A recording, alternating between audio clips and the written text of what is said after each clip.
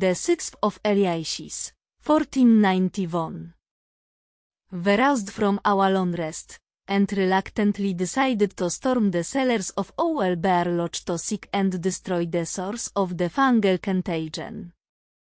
Makeshift masks on, the magic users, Yorat, Glassstaff, Luvien, Tegen, Sweet-Tan, Ramigil, and myself, descended through Von Hatch, while the fighters, Brick, Gangs and Tolarin, went down another. Cold and damp, the room was filled with a putrid stench. Contaminated meat lay uncovered on tables, and ridden fungal masses pulsated in a pair of white pits.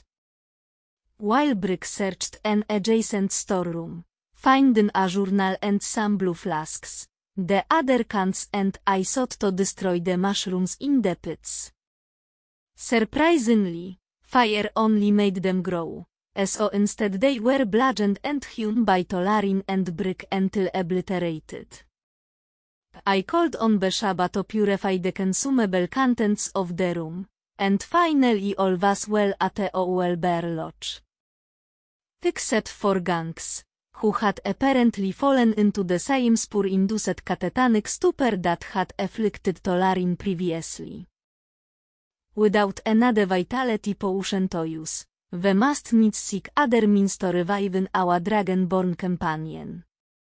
Surely, we could purchase the healing in Neverwinter, for a king's ransom. However, we could pass through Thundertree first, to see if our old friend Raidot might be of service.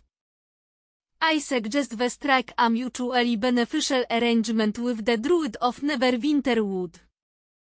If he agrees to cure Gangs, we may agree to let the dusty old bastard keep his fucking head. Beshaba willing, we will find Raidot in his ashy little hovel, and dear Gangs will be back to his old self soon. Klaatu berade nikto amen.